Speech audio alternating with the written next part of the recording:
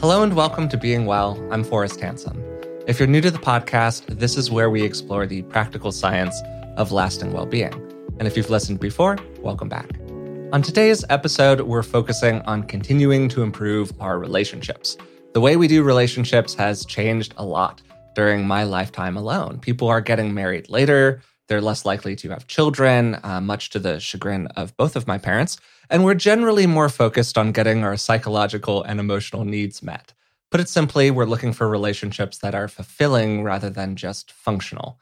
I'm joined by a wonderful therapist and author today who focuses on giving people the tools they need to communicate, navigate hard times, and create deeper connections with other people, Elizabeth Earnshaw. Liz is a licensed marriage and family therapist, the founder of A Better Life Therapy, and the author of I Want This to Work, an inclusive guide to navigating the most difficult relationship issues we face in the modern age. You might also know her as Liz Listens on Instagram, where she's helped countless people transform their relationships. Before we get into my conversation with Liz, a couple of quick reminders. If you've been enjoying the show, please subscribe to us through the platform of your choice. And hey, maybe even leave a rating and a positive review. It really does help us out. Finally, if you'd like to support us in other ways, you can find us on Patreon. It's patreon.com/beingwellpodcast. And for the cost of just a couple cups of coffee a month, you can support the show and you'll receive a bunch of bonuses in return. So Liz, thanks so much for joining me today. How are you doing? I'm good. Thank you for having me. Yeah, it's great to do this with you. I love your Instagram. That was how I first ran into your work. And we got a copy of your book, and I just thought it was fantastic. So I thought that it would be great to do this today. I would love to start just kind of briefly here with your background. What drew you to relationship counseling, and how would you kind of describe your approach? So initially, I was going to be a teacher, and I realized very quickly that I was a terrible teacher because I liked working with people one-on-one about what's going on? How are you feeling? What are you thinking? That is a really bad idea for classroom management. So I quickly realized I was going to have to find something else to do. And I had no clue what it would be. And I was driving down the highway one day, and there was a billboard that said, "You should sign up for this couples therapy program." And I thought, I should sign up. This is the first time I've ever heard of one of those billboards actually getting somebody to buy something. So this is fantastic. It converted. It worked. So I drove home and I actually applied for that program only. And I got in, thank goodness, because I had no direction in life at the time. And I'm so glad I did, because this is truly what I'm called to do. I love supporting people and building better relationships. I think from my work with individuals and couples, I found that it's relationships that influence our mental health so deeply.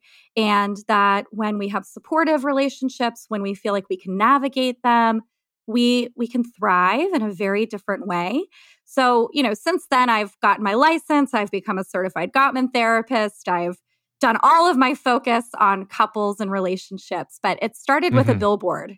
That's honestly a fantastic origin story, because a lot of the time what happens, of course, is I ask people this question and they give a lovely, a deeply touching, but a very kind of typical response that you hear around, wow, I just felt so called to do this work my whole life and I knew exactly where I was going to end up. But I think that it's very consistent with a lot of people's actual lived experience to be like, yeah, I was driving down the highway one day and I saw this billboard and I was like, crap, why not? So that was it. So I think that's a lovely origin story. Actually, I really like that. You said something really quick there that I want to just kind of get a little quick clarification on. Again, maybe just as a framing for what we're talking about today. You mentioned being a Gottman certified therapist. What does that mean exactly? Yeah, so there are several methods of couples therapy. I would say the primary methods are Gottman method, emotionally focused therapy, PACT, RLT. So there's these different theories around what helps couples be successful. And one of those is the Gottman method, which is based on decades and decades of research with Dr. John Gottman and Dr. Julie Gottman. They've done so much work with couples. But becoming a Gottman certified therapist actually takes longer than becoming a master's in couples therapy. It's a several year process of consulting and all sorts of stuff just to make sure that you're really working with couples in a way that's going to be helpful to them and help them create change. So you've, of course, worked with a lot of couples individually, and you've also kind of founded a therapy collective. So you're talking to other clinicians who are working with a lot of couples. And I wanted to ask you, just like because of your position where you've seen so many people navigate these different issues, during the pandemic, some people's relationships got better, some people's relationships got worse. And I'm just sort of wondering how that kind of spread of what you're seeing in the office has changed over the last couple of years or 18 months. Yeah, it's actually been amazing and incredibly interesting to watch because I don't see a lot of neutrality in it. The couples I work with have either gotten way better Yeah. or they've gotten way worse. And what I Mm. would say is probably a part of that is their issues that existed prior were still there. And if those issues were solved by more time together, they thrived. And if those issues were exacerbated by more time together, then Yeah, obviously it got totally. worse. So, Yeah. I was working with couples. Their main conflict was that they didn't have enough time together. They had little kids. They were working full-time jobs. They were dropping off at daycare and driving 45 minutes to work and getting home at 8 p.m. And then they were at each other's throats. But Mm, of course they were. They were exhausted and stressed. And as soon as they had more time to be together and to not have to have all of these outside stressors, their relationship started to improve. mhm. And then I have other couples who being together is the problem. They don't know how to communicate. Mm. They are disrespectful towards each other. They don't like each other very much. And so, as you can imagine, being stuck in a house together, or if they weren't stuck in a house together, but navigating a high stress situation is just going to make those problems worse.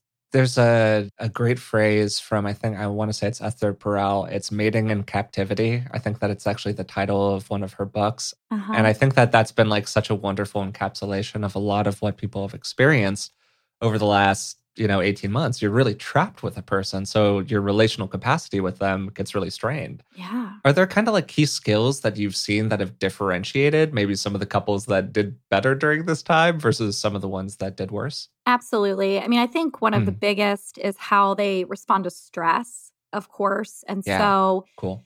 we've had research that shows, and then just anecdotally, I know that when people can navigate stress well together, their relationship does much better.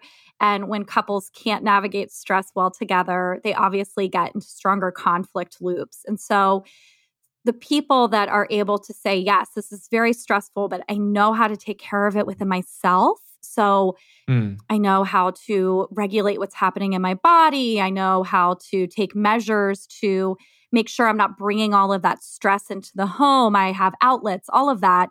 And then also are able to say, when you're stressed, I know how to co-regulate with you. So not only do I know how to regulate with me, I know how to regulate with you. Those couples have been able to navigate this differently than couples who either struggle to navigate their own stress or dysregulate with their partner when their partner is stressed or when the world is stressed. And I think that's something that all partnerships have had to tackle over the past, it's been over a year now, but over the past year or so. We use words like co-regulation and dysregulation fairly regularly on the podcast, and I think that people have kind of intuitive sense of what these words mean. But would you mind kind of like painting a picture of what co-regulation looks like practically inside of a partnership? Absolutely. So we first notice it with babies and mothers and fathers and parents. And so you can imagine, what do people do with babies to co-regulate? They lower their voice. They keep their own bodies calm.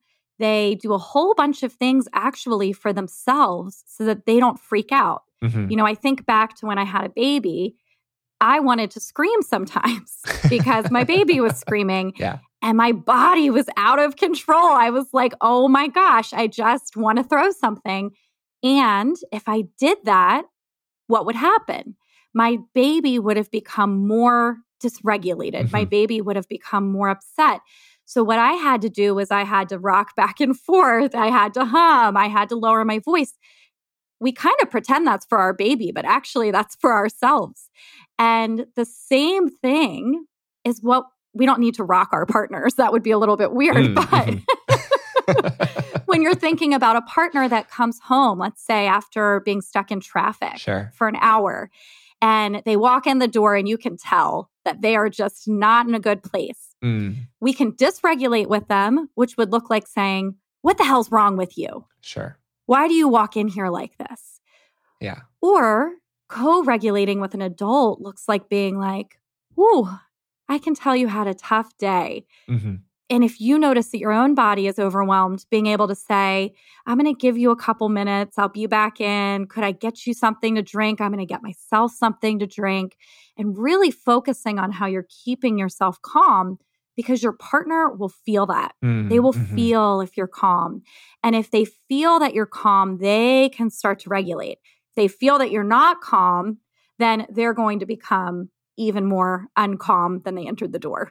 Yeah, totally. I mean, I've definitely seen this pattern, and I've seen it not because I'm a counselor, but because I've lived it painfully in my own life here, where somebody kind of walks in the door and they're carrying that tension from the day, or they're carrying that distress. And you can feel the distress in kind of a palpable way if you're somebody who has like any attunement ability at all. This doesn't require like deep empathy. You can normally tell when somebody's in a state like that. And I'll feel myself start to get affected by it. And because I don't like how it's making me feel, sometimes you say a comment, you point to an issue that doesn't really need to get raised in that moment, but it's something that the other person is doing that's kind of problematic. And for me, at least, the more that I've kind of investigated that, it feels like it's a very defensive thing where I'm like, I don't like how you're making me feel right now based on the energy that you're bringing into the space. So I'm going to kind of like do something to make you look at your side of the street, as opposed to thinking about how I can better regulate myself. Is that like a pattern that you see other people do, or is that just a me thing here? No, I think that's how, I think we all feel that way. Okay, good to know. Just like you, I'm a therapist. I talk about this all of the time. And if my husband walks in with like some sort of weird energy, there's this part of me that wants to be like, why are you walking around like that? Or yeah, it's very oppositional. It's very oppositional, and it's a little entitled. To think like, oh, totally. You should walk into my space and make it peaceful, and like, how dare you interrupt my functioning right now? But I think you're right. I think it's defensiveness, and this like discomfort that we feel. And I think this happens in couples a lot. We feel discomfort, but we don't name it for what it is. We start to project, we start to criticize, we start to show contempt. We do all of this stuff to deal with our discomfort.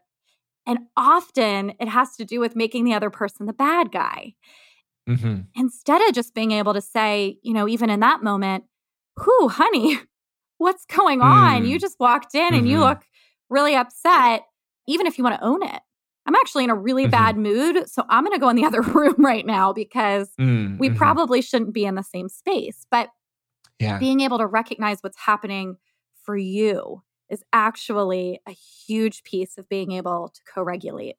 No, I think that's totally right on. And we've already kind of jumped ahead to, inside of your book, you introduced this great model that I wanted to talk with you about, this model of relationships that has kind of 4 stages. And we're talking right now, I think, mostly about kind of the 3rd stage, which is tension. But I would love it if you kind of explained that model to people, because I think it's just a great outline for how relationships work. Sure. So when we first meet someone, we're in the infatuation stage. We are pumped full of love chemicals. So we're kind of like drugged. And we actually start to magnify how great the other person is, and we minimize anything that's annoying about them. So it's not to say we don't notice it, because I think we do, but we say things like, oh, that's just their quirk. It's cute. I don't know. It doesn't bother me this time like it used to with people. And we really we're wired to not pay attention to that, because biologically, I think we want to mate. So it's like, you don't have to pay attention to the fact that they are a mess. Just mate with them. Populate the world. It's very important. Yeah, absolutely. So then after that, though, we don't maintain all these hormones all the time. And they start to dip. And when they start to dip, we start to have all of that removed. And we start to think, hey, I I'm actually into this person for reasons beyond maybe that biological drive. And I'm realizing who they are. And I'm Hmm. realizing that, yes, these good things exist. And that stuff that I minimized irritates me. I'm noticing who they are as a human being. And it's in that stage that, a lot of people actually break up. Hmm. So they're like, this isn't the person for me. And I'm recognizing that. And so it ends. Or we move through that stage and we stay together. But what starts to happen, and this is in all relationships, is we start to face stressors together. Life isn't just dates and late nights and all these exciting things that we do in the beginning. It becomes real. And we have to move in together, or we have to pay bills together. We have happy, stressful moments. Somebody gets a new job. We have a vacation we have to plan. Hmm. Flight gets delayed. And what starts to happen is we start to realize how the other person navigates stress. Yeah. And so we get into a tension stage with them. And that we move in and out of. You'll have that your whole relationship. It's not going to disappear. Hmm. But some couples, they can face tension and they can navigate it and they can overcome it and they learn about each other and they figure out solutions and all sorts of stuff. And others, they get really stuck. They get stuck in conflict cycles.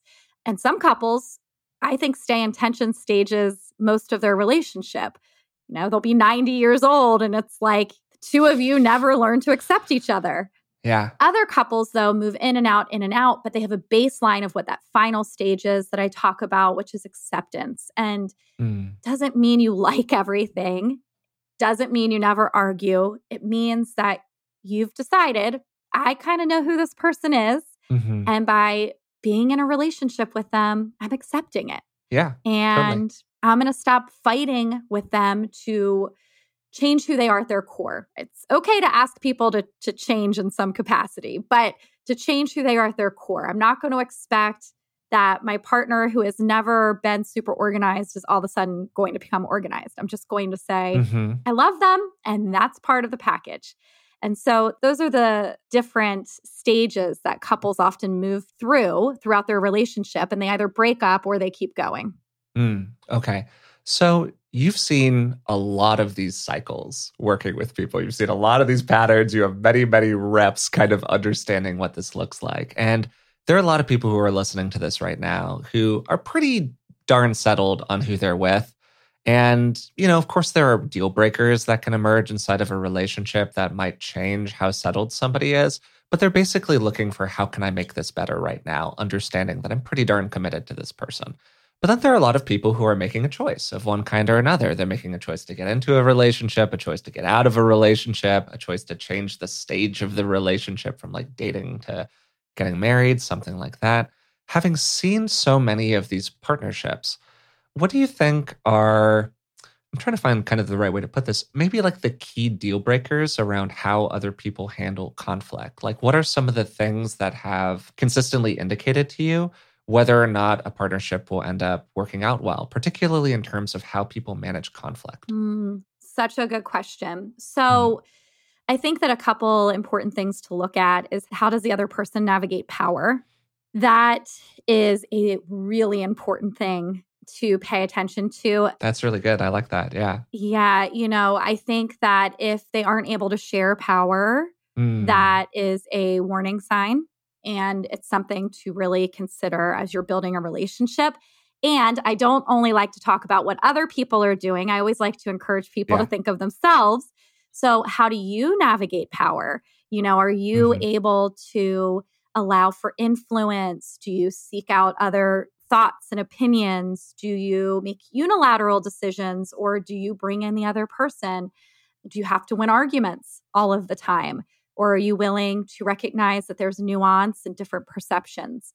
So that is one thing that I always tell people to look for, is power. And on the worst end of the spectrum, power is the gateway to abuse, right? So Yeah. if people aren't navigating power with a sense of fairness and equanimity and all of that, then there is a risk for abuse and conflict. And so you obviously want to steer clear of that. Another thing that I think is important to look at, and of course I'll say this because I'm a Gottman therapist, but is the utilization of the four horsemen. I'm sure you knew I was going to say that. We'd already mentioned them a little bit earlier when you had kind of dropped some breadcrumbs there, but please explain to people what you mean. Yeah. Yeah. So, over the research that the Gottmans have done, they found that there's these four communication habits, which I think really help to kind of conceptualize what we do sometimes. Yeah, totally. And they're harmful to relationships, and they can predict, the end of a relationship. They start something off that's called the distance and isolation cascade, which means that the more you use these things, the more distanced and isolated you'll be with each other. So those four horsemen are criticism, which is taking a problem and making it about a character flaw in the other person. So that would be, my husband comes in late and I am really stressed with my son. And instead of saying the problem is that I was, alone dealing with something that is high stress, I say, you are always so thoughtless, or you never think about me. So it's about him being flawed. The second of the horsemen is defensiveness, which is, a pair with criticism. They're in a relationship together. And when people are defensive, they will respond to that by saying, if only you knew how hard my day was, or, yeah, that was stressful. But so there will be over justification, explanation, victim mentality, all of that. The third of the horsemen is stonewalling, exactly as it sounds. It's when someone shows up as a stone wall. So I say, I need more help at nighttime around dinner time. And that would be if my poor husband, who I'm using as the example, that would be if my husband, just looked at me blankly and rolled his eyes and walked away or something and didn't engage with that conversation. And then the fourth of the horsemen is contempt. Contempt is criticism supercharged. And so it's when we take our criticism and we one-up it by belittling the other person, acting superior to them. And we will use things like mean-spirited sarcasm, hitting them where it hurts. So saying things like, well, your parents must have never taught you how to do X, Y, and Z, or smirking, rolling our eyes, all of those types of things. When you see these four things, it's not a complete deal breaker because, and I'm sure you would say the same, you can tell me, but I use these four things from time to time in my life. Yeah. We've all lived that life. Yeah, totally. We've all lived that life. I probably lived that life this morning. I got frustrated with my husband and I said, you always do X, Y, and Z. And so it's not that it's used, but if it's used chronically, I think that's something to really pay attention to. And if it's used in a stage of the relationship where you wouldn't expect that to be used. So, if somebody's already criticizing you during that honeymoon stage, it's a little odd. You're not facing stressors together. You shouldn't be that comfortable with each other. And so is it ever good? No. But I think there's times where it's especially, I'll use the word odd, for somebody to be using it and it can be harmful. Yeah, that's a red flag for sure. It's a red flag. And it doesn't mean they're a bad person. It doesn't mean any of that. But it means that something is there where when there's discomfort within themselves, which we touched on earlier, they're struggling to express it in a way that is respectful. And that's going to help you to navigate things together. And rather, it's being expressed in a way that either shuts you down or shuts the conflict down. So yeah, I think that looking at the four horsemen, looking at power, those are really important when it comes to conflict. Kind of the flip side of it, what tends to differentiate the couples that get better from the ones that don't? Understanding that there are a lot of different versions of what get better looks like for a relationship. Sometimes get better means you break up with the person. Yeah. But are there kind of common themes that tend to lead to relationship outcomes improving? Yeah, I think that a couple of the common themes, and first of all, I just want to say I love that you said that sometimes people break up and that might be getting better as well. Yeah. That's not always a bad thing. It's not a failure. It's actually a very good choice sometimes. But couples who tend to navigate conflict together without seeing their relationship devolve tend to be really good at repair. So couples that recover are good at recovering, which means that they recognize, okay, something not so good just happened. There's a little bit of an injury there. I need to do something about that. And they offer repair. So offering repair means leaning into your relational skills, like using humor, offering affection, problem solving, apologizing, or they accept repair. And both of those need to exist. When couples struggle to move out of conflict, they're not very good at recovering, either because they both are willful and stubborn and they're not open to using humor, affection, apologizing, problem solving, whatever it is, because they say, well, I'm not going to do it until the other person does it. They don't deserve it, right? They get into a power struggle. Or they're not good at accepting it. So their partner comes and says, whew, I'm so sorry about what just happened. I don't know why we just fought like that. Can I give you a hug? And the other person says, get away from me. I don't want a hug. So when you're trying to figure out how do we start to change our conflict, a lot of it is before the conflict and after it. It's not actually always during it. It's what are you doing after? You know, what are you doing to go back and process that and to look at what happened, to say sorry, to reconnect, to make plans for what can go better next time. That's what couples who do well and navigate that tension phase well tend to do. Sometimes we feel like we've messed up, and we want to offer that repair to another person. And that can be really challenging. That can be a very emotionally vulnerable place to be. A lot of people were not, repair was not modeled very well in their families of origin. So they didn't see a lot of examples of people repairing well with each other. And so they might not even kind of know what that looks like. But also sometimes we feel like our partner messed up and we want to kind of request repair from them. When it's on our side of the street, things are, I won't say they're easy. They can still be very demanding, but they're simpler because we've got the ball and we're choosing whether or not to throw the ball.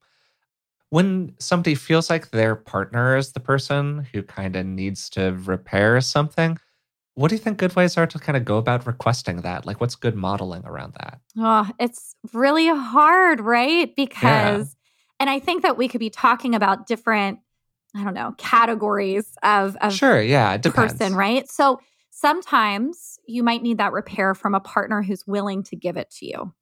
And that's very different than if you need it from someone who's not willing to give it to you. So if you have a partner who, and in the moment that you're upset, you might be like, no, they're a jerk. They're not willing to give it to me. But I really want you to think about it. If you have a partner who is mostly willing to hear you out, it's okay for you to extend the olive branch first.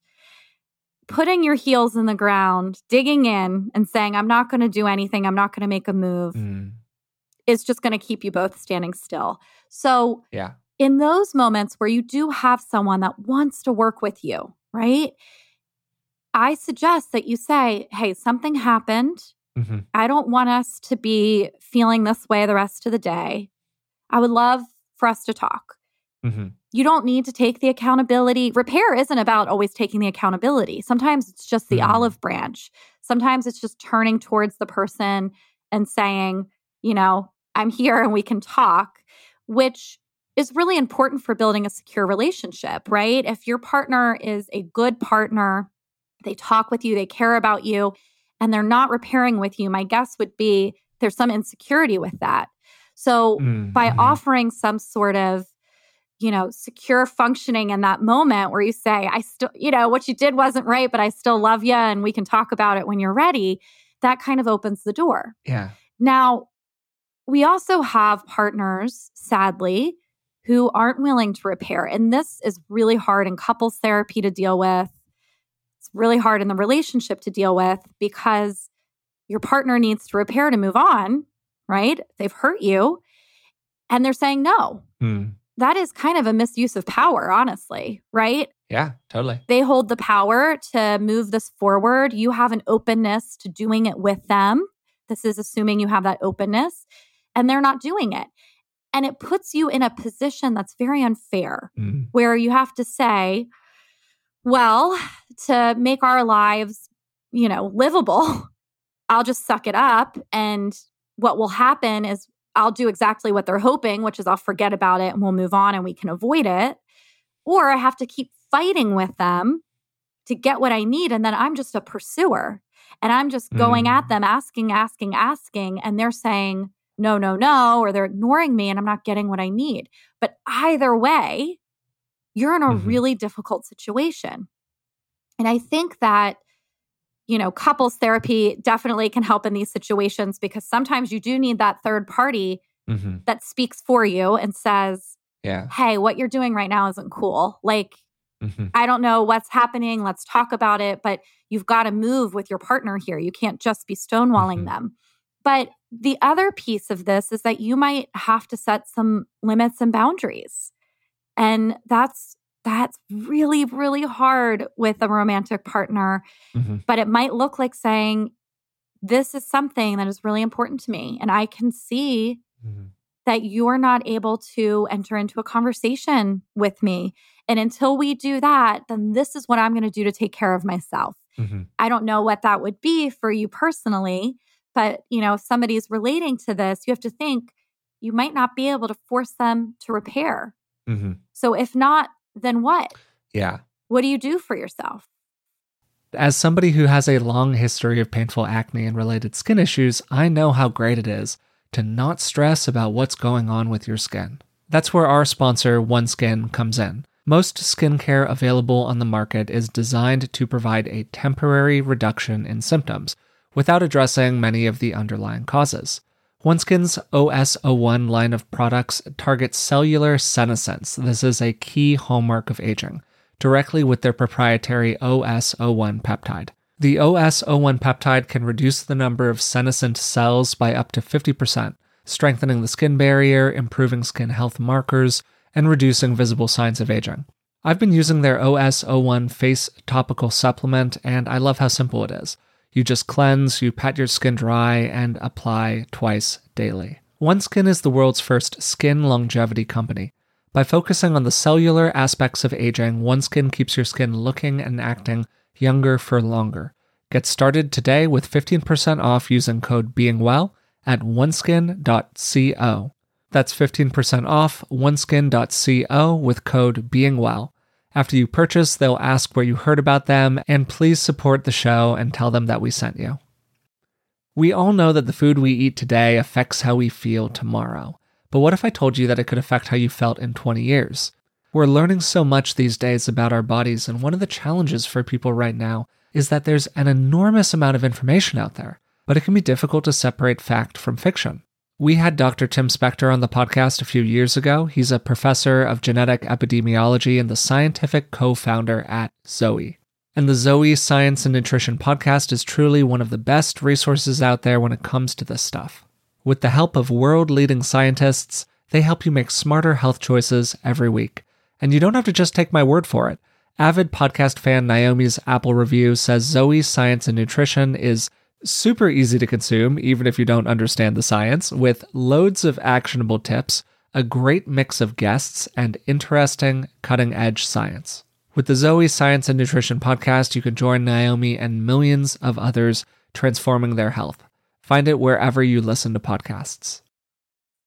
To highlight just a few things that you're saying here really quick, if I had to kind of give my version of like, this is the absolute red flag inside of your relationships, if you're deciding, whether to stay or leave or make a choice about escalating your relationship with a person, it would just be exactly what you just said there. It's sort of one thing if somebody has poor repair skills due to, let's say, bad modeling from childhood, where they had parents who were just really bad at repairing with each other. They never learned the skill set. And so they're awkward and uncomfortable when it comes to moments of repair. Like, that's kind of one thing. But if you just have a person who's just like, no, I'm not going to do it, it's very, very challenging to engage in an effective relationship with that partner over the long haul. Because what ends up happening is exactly what you're talking about, where one person just like keeps on putting sand into this bag that they're carrying around with them, all the little moments where their partner didn't repair, all these little grievances that you have stacked up. And I mean, short of, being a monk, like not many people can kind of live with that baggage for a sustained relationship. And I feel really bad for people who kind of end up in relationships that look like that, where they constantly feel like they have these core needs that aren't getting met because their partner refuses to kind of own up to their content effectively. But I think you see that a lot. A lot, a lot, a lot. I see it so much with couples who come into couples therapy, particularly after betrayals, and Mm-hmm. like you said, it's so sad and it gives so few options. Mm-hmm. And it puts the ball in the court of the person who maybe wasn't initially responsible. Mm. And that's something I talk about a lot with people in that situation, which is that your choice here isn't fair, but it's your choice and you have to make it. Mm. And it's not fair. It's not fair that the other person did something wrong and they're not willing to navigate that and make amends. Mm-hmm. And that now it leaves you with either sucking it up or ending the relationship or pulling away or distancing or whatever. And because it's your life and it's your emotional health and your relational well-being, those are the moments where there might not be a relational solution. The solution might have to be an individual solution where you're taking care of yourself.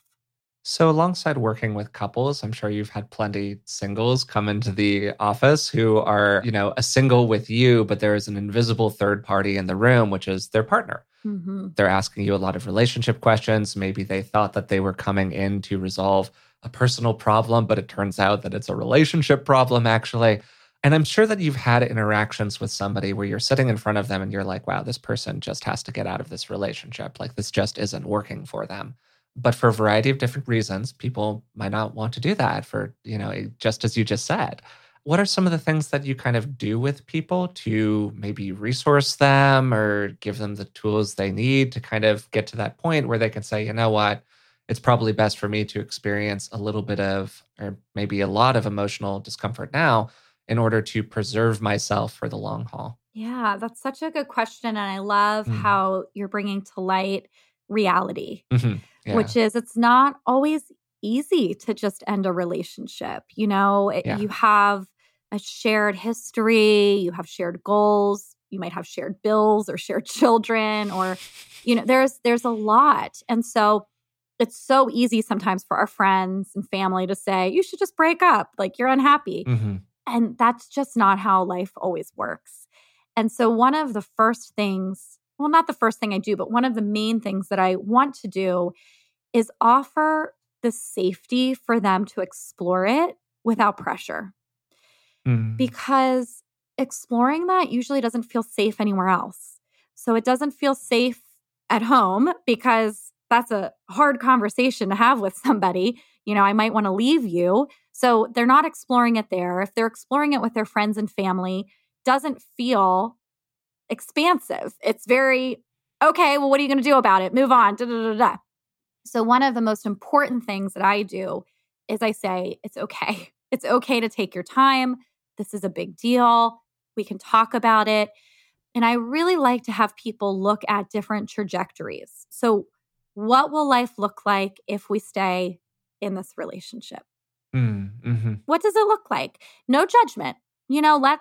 We can say, this is what it will look like. And let's look at how you would make that work. And what do you think about that? And what would you have to give up in order for it to look like this? And da, da, da, da. Now, if you went the other direction, what would life look like? What would be your losses? What would be hard? What would be good about it? And most people, they'll really struggle because there will be grief on both sides. There will be benefits on both sides. And so that's why people get stuck, right? But as they talk about it and as they can start to imagine what it would look like to go in the direction they want to go in, whether it's really committing and leaning into the relationship or exiting it, that's when we can start to look at resources. So, oh, wow, this sounds like it would feel really good to you to live on your own, but you're telling me the fear is you can't afford it. So why Mm-hmm. don't we talk Mm-hmm. about that? Are there workarounds? Do you need that apartment right away? Is there this other possibility that would lead you there? So that's what I really like to help people do is I like to give them permission to explore without an agenda because Mm-hmm. there aren't really many places where they can do that. I think that part of what we're kind of dancing around in this whole conversation is this dynamic that you talk about in the book, which is just the principle of kind of interdependence, where we have a lot of memes inside of the culture of, and we're going to get into some of those in a little bit, of like, oh, your partner should be your everything, or oh, if you're in a relationship with somebody and they're at all quote unquote clingy, that's just a huge red flag and you should never be with that person. When in truth, there's this dance inside of all of our relationships between, as my dad likes to say, intimacy and autonomy, where we've got the desire to be intimate. We also got the desire to be autonomous, and we're balancing these two things. And again, inside of the book, there was this section that I really liked where you talked about respect, responsiveness, and reliability. And I would just love if you could explore that a little bit here. Yeah. So as I work with couples and I study like different couples therapy modalities, I've noticed that the same things show up and again and again and again. Yeah. And those are, we want to help people learn to respect each other.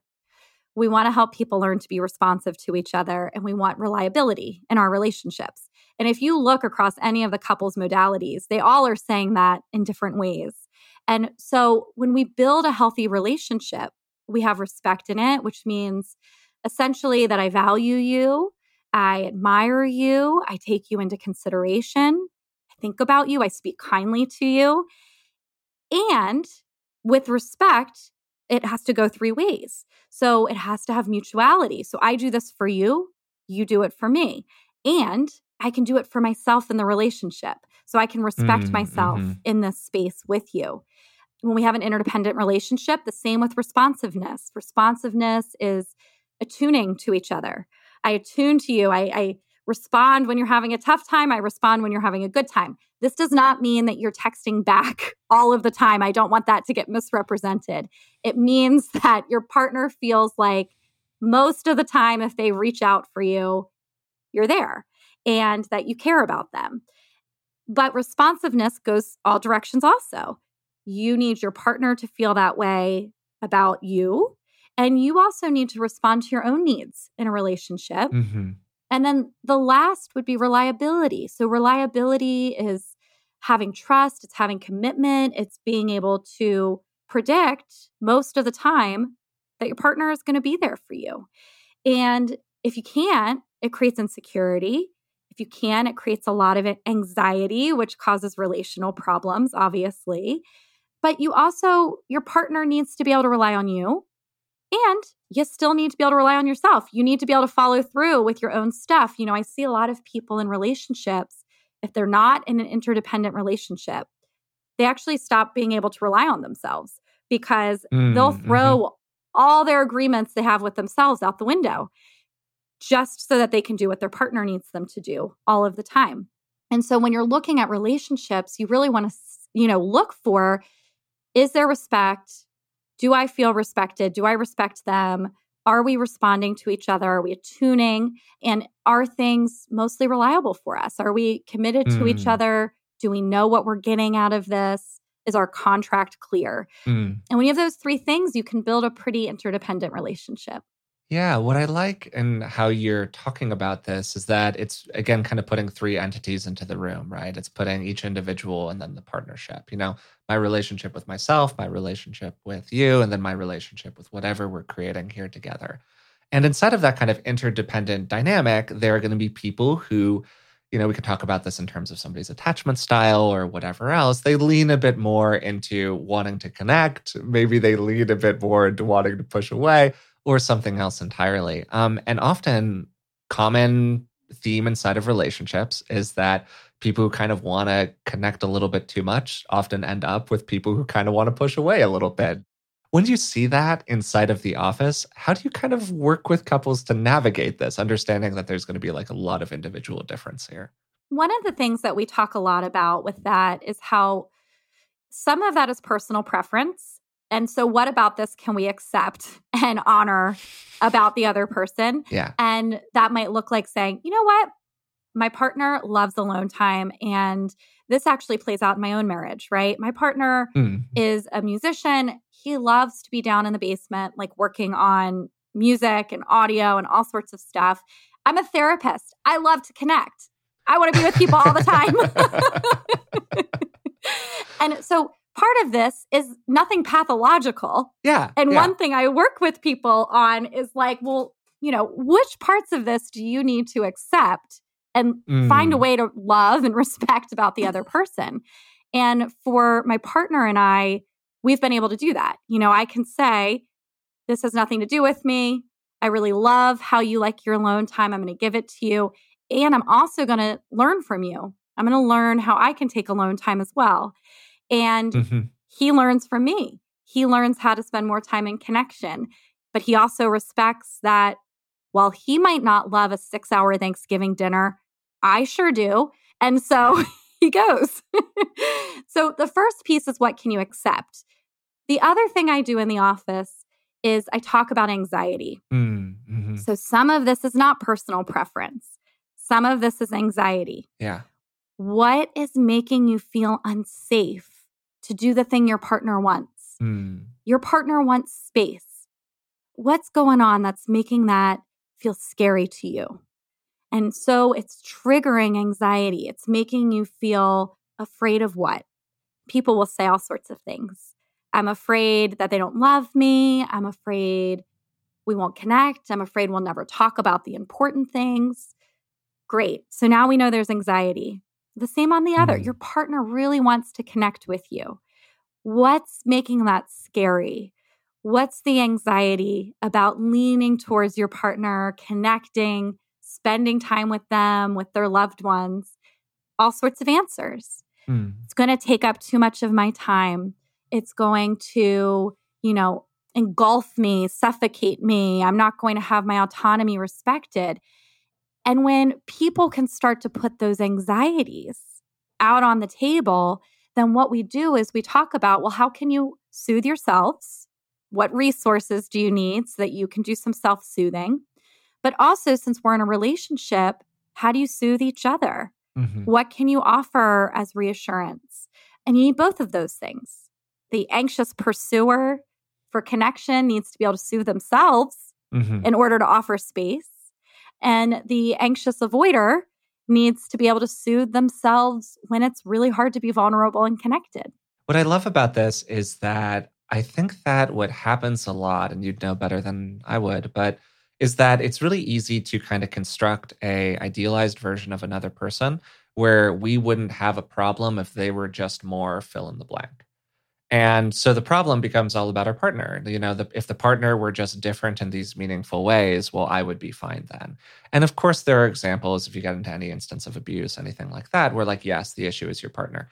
But a lot of the time for normative problems inside of relationships, the problem can get solved two ways. It can get solved by either them changing in a meaningful way or you changing in a meaningful way. And sometimes the dance is deciding where you're meeting in the middle in terms of how much are they changing and how much am I changing. But I just like the responsibility aspect that you're introducing here in terms of well, what are your tendencies around this and how could you soften around them a little bit? Yeah.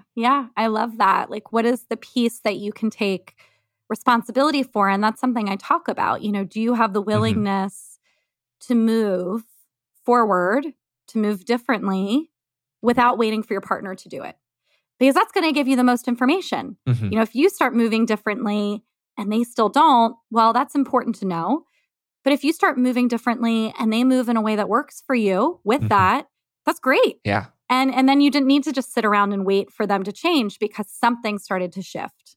Yeah, totally. And if you're up for it, Liz, I would like to just kind of play a little game here toward the end of our conversation together. Part of this is because I love your Instagram and I follow you and I think your stuff is great. And so I went through Instagram and I actually grabbed some popular kind of memes and quotes that you see all the time on social media about relationships. And I don't think that social media is a perfect example of how people really think about relationships, but maybe it captures a little bit of the zeitgeist. And I just want to kind of say one here and then have you give me your first thoughts on it, a 2-minute take on this thing? Is it something that you basically agree with, something you don't, offer a little context, push back on it, whatever you want to do? Does that sound good? Yeah, let's play. Yeah, okay, great. So let's start with the first one, which I think should be fun. I think that I actually saw you offer some commentary on this at one point. Okay, it's just this one. Couples should be able to share everything with each other. Mm. That has my least favorite word in it, which is should. I actually think We've already got problems. We already have problems in the second word of the sentence. I think I have a whole section in my book about the word should. So as soon as you start saying anything should, what happens is you start to create expectations that are unrealistic and that don't take into context what's actually happening, who's actually part of the dynamic. And so first of all, just don't love the word should. Are very few shoulds in life. Second, though, couples should know everything you're thinking. Should be able to share everything with each other. Yeah. They shouldn't, really. And I'm using the word should. Because privacy is a part of autonomy. And privacy is really important. And if you lose autonomy, you create codependency. And so should they, and I keep using this word, but ideally, would we be able to feel comfortable enough saying anything we want to? I think that's kind of the heart of what this is getting at. Yeah, I think that is a goal. If I wanted to share this deep thought that I'm having, I could if I wanted to, because I'm safe with this person. Maybe they would be angry at the thought. Maybe they would be upset. Maybe they wouldn't agree, but I could share it. But should I have to share everything? Should I, and I just don't think that's true, because I think there are so many things that are our private thoughts, our private beliefs that are ours. And I don't know that all needs to be shared all the time. Yeah, a distinction that I saw you draw recently is this distinction between privacy and secret keeping. And I think that it really kind of gets to the core of this. There are secrets that we probably shouldn't be keeping inside of our relationships. But I do think that most people are entitled to a degree of privacy, just like you're saying, about their intimate thoughts. Yeah, and I'm glad you brought that up. I don't want this to be a hall pass for secrecy. So when we have secrecy, there's impact on the other person. You have a really bad belly ache that's giving you bathroom problems. You don't need to share that if you don't want to. That's private, not impacting your partner. Unless it's a long-term belly ache that maybe they need to know about so they can help you. You see someone you think is attractive, but there's no thought about acting on it. Private thought, maybe. I know that's a hard one to swallow for many of us, but privacy is good. It's holding on to a self. Secrecy, on the other hand, can be malicious and harmful. Great response. And okay, so second one here. I see this a lot. It's some version of your partner is your ride or die. Find someone you'll stand by no matter what. Would you really stand by somebody no matter what? I can't think of anyone I would stand by no matter what. I mean, and you're just saying what's kind of in my head about this. I don't really believe in unconditional anything, but I don't know what your take on that is. Yeah. I mean, I think that maybe unconditional love exists with our children. That's so funny. That's literally what I wrote down as my caveat. The obligation a parent has with their kid is kind of the only one that I would say. Yeah. Unconditional acceptance, certainly not, right? If my child did something horrific, I would not accept it. I would still love them. Of course, that's just I love my child so much. But unconditional love in adult relationships doesn't make a lot of sense to me because there are conditions to our adult relationships. You might feel love, and here's the other caveat. Some people will say, but I still feel love for the person even though I did set a boundary and da-da-da-da. Sure. You might feel that, totally fine. And your love can be conditional. You can say, if you cross a line around values, ethics, if you abuse me in any way, you don't have my love anymore. But it doesn't actually even need to be that deep. Sometimes people fall out of love, and it's not because someone did anything horrific. The love was conditional in a time and a place, and things changed. Their interests changed, they aged, their goals, their dreams, all of that, and they fall out of love. And so ride or die, of course, it's a meme and people enjoy it and it's fun. And my husband and I probably have said it to each other before. But in reality, no one is your ride or die, and you are not anybody's ride or die, because there should be a line. There should absolutely be a line that you would draw. Yeah, no, right there with you. Okay, I think that this one is maybe a little bit more neutral, and I'm just kind of curious what your thoughts on it are. Never go to bed angry. Yeah, so I don't agree with it, but I think that I know what it's getting at. And so, yes, it's a little more neutral. What it's getting at is don't go to bed without reassuring the other person you love them. I think that's what it means. When I've heard people use that in earnest, like they're truly talking about it, what I get the sense that they mean is like, come on, don't go to bed letting the other person think you hate them and you're never going to talk about it. Go to bed. If there's an argument, I love you. We'll talk about this. It's going to be okay. Yeah. And the reality is sometimes you're going to go to bed angry.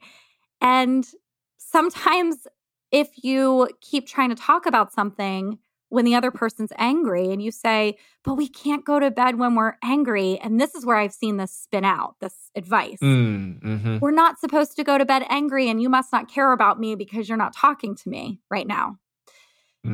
But when people are flooded, like actually really angry and in their bodies, they are like in threat response, please let them go to bed. You want them to go to bed because they'll respond to you better once they sleep and once the stress hormones are dumped from their bloodstream.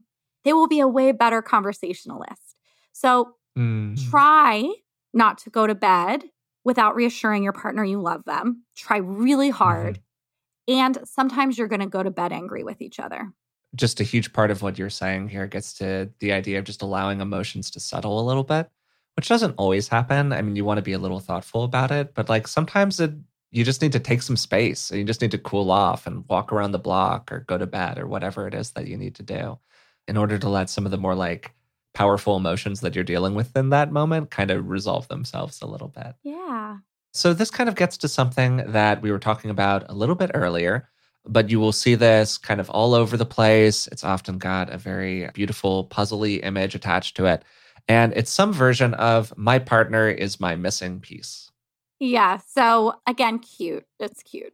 And I think very adorable. It's adorable. And I think when we really love someone, it can feel like they've added a piece to our puzzle that wasn't there before, right? Yeah. I think that can become problematic if you believe that you yourself are not whole without this person, because then what happens is you can, tend towards codependency and thinking like, I can't exist without them. And because I can't exist without them, I can't set boundaries. I can't have my own interests. I can't end this relationship if it's not good.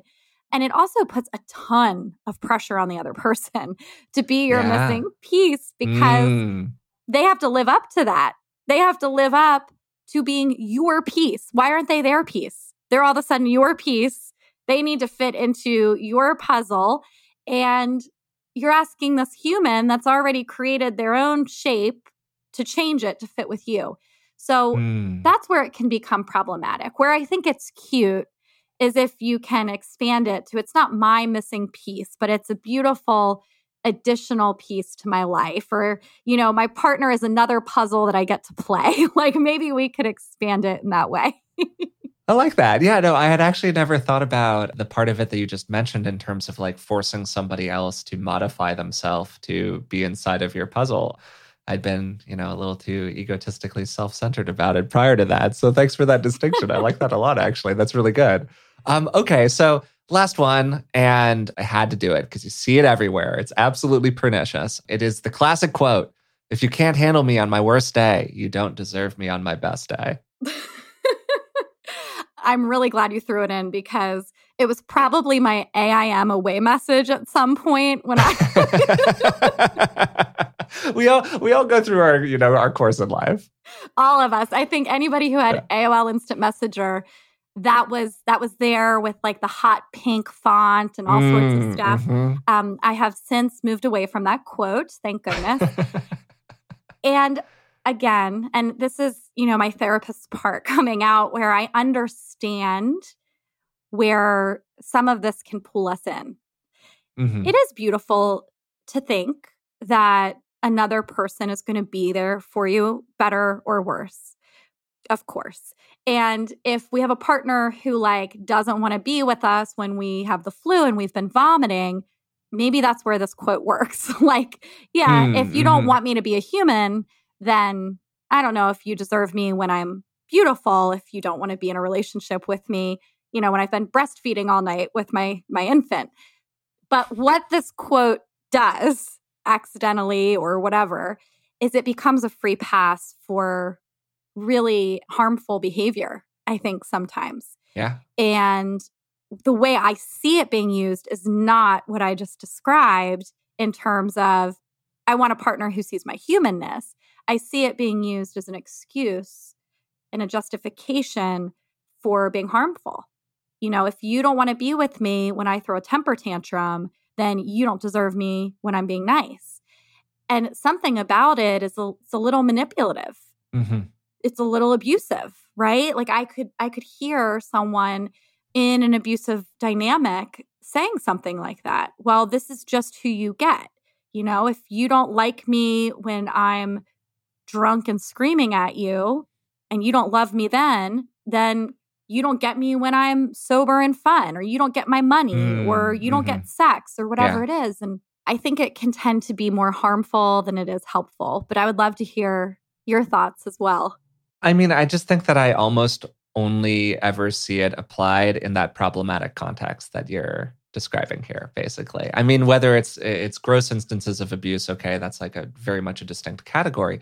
But even just like much more kind of everyday, just sort of being a dick to other people levels of abuse, where there's this kind of idea that if you are a generally conscientious person 70% of the time, it excuses your behavior for the 30%.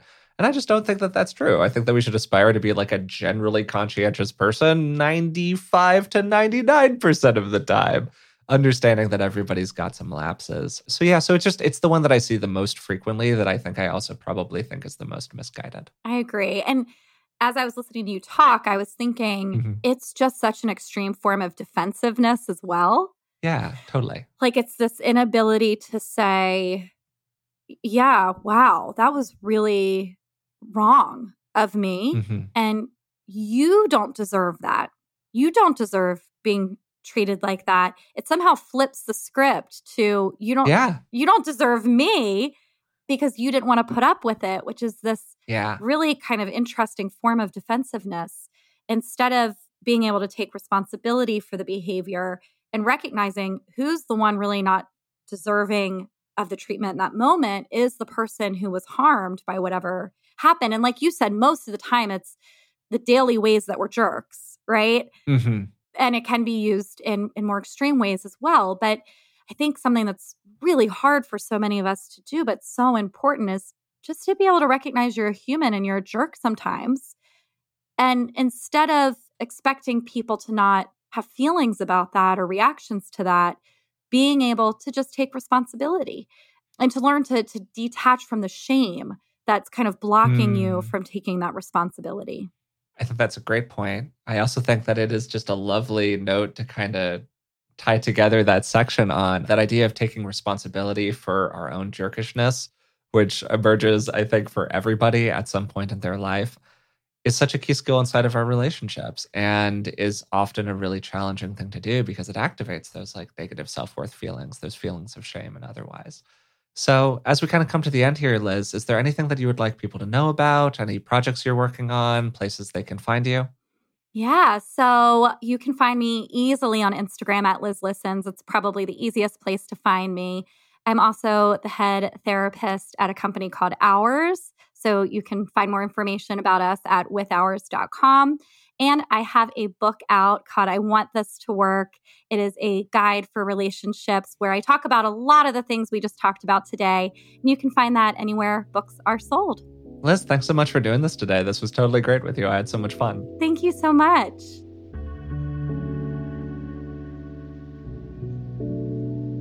So today I had a great time speaking with Elizabeth Earnshaw, also known as Liz Listens on Instagram. She's the founder of A Better Life Therapy and the author of I Want This to Work. So we began by talking about some of the issues that couples have faced over the last 18 months or so of pandemic, and how some couples have gotten a lot better and other couples have gotten a lot worse, but relatively few have just kind of chugged along business as usual.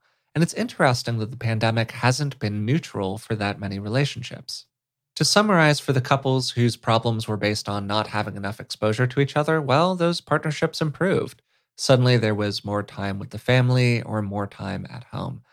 Then, on the other hand, there are many partnerships out there where more proximity actually makes their challenges worse. And particularly for partnerships that struggle to manage stress inside of the system well, wow, the pandemic was incredibly challenging. We then talked for a little while about ways that people can manage stress, and we mentioned co-regulation and dysregulation. A kind of simple way to think about co-regulation that Liz used as an example is, what does a parent do with a child?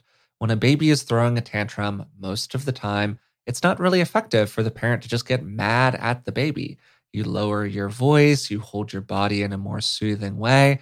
Maybe you go for a little bit of gentle physical contact with the child, patting their head, rubbing their back, whatever it really takes for the child to understand that they are safe and held by another person's nervous system. And in much the same way, we can offer this to our partner. So we used the example of somebody coming home from work who's just really frazzled, they're blown out, they've had a tough day. They get in the door, they're carrying some nervous energy or some stress energy with them. And then for the partner who's there at home, waiting for them to walk in the door, wow, the tenor of the whole space changes. And that change is often really disruptive for us. It can activate our nervous system and get us to respond negatively to the person entering the space. And this is just a total relationship disaster, a communication disaster waiting to happen. So what can we do on our side of the street to regulate ourselves and maybe regulate our partner a little bit? And at the same time, if you're the person who's entering the space, who's carrying that stressful energy, what can you do to take a couple of breaths before you walk in the door and try to calm your system down a little bit? We went from there to talking about Liz's kind of 4-stage model of relationships that she talks about in the book. The 4 stages are infatuation, where we are first getting to know our partner and all of the love hormones are very freely flowing inside of ourselves. Then there's realization, when we start to see them for who they actually are. Then there's tension, and tension inside of a relationship is often an indicator that it's progressing, that it's moving through the stages. And many couples stay in tension for most of the relationship, or they kind of move in and out of tension as time goes on. And then finally, there's acceptance. Can you accept your partner for who they are? Not forgiving them for everything, and not accepting behaviors that are unacceptable, but generally speaking, understanding that their tendencies are their tendencies, and you might need to make a couple of concessions to accommodate those tendencies. And then, hopefully, they do the same thing for you. Liz flagged a couple of key things to look out for when you're considering either getting into a relationship with somebody, staying in a relationship with that person, or otherwise deepening your relationship with them. The 2 that she flagged as critically important were how people handle power, and then how people handle the 4 horsemen, which are these 4 communication styles identified by John and Julie Gottman that are particularly damaging for relationships. The 4 horsemen are criticism, defensiveness, stonewalling, and contempt. And Liz gave a great rundown on what each of those looks like. Then I really emphasized repair as one of the key things to look for in a partner. Are you with somebody who knows how to repair with you? Or at the very least, are they open to the idea of repair? Breaks of rapport are going to happen in every relationship. There's really no avoiding them. There's no such thing as a perfectly smooth relationship. So the question then becomes not, do we have breaks of rapport, but what do we do when these breaks of rapport happen? Essentially, how do we repair them? So if you find yourself with a partner who won't repair the lack of repair, they're not open to taking responsibility for their actions, they're not open to apologizing for the things that have happened in the past, wow, it's very, very challenging for that to be a sustainable long-term relationship. Finally, we closed the episode by playing a little game where I grabbed a whole bunch of Instagram memes and shared them with Liz and kind of got her feedback on them.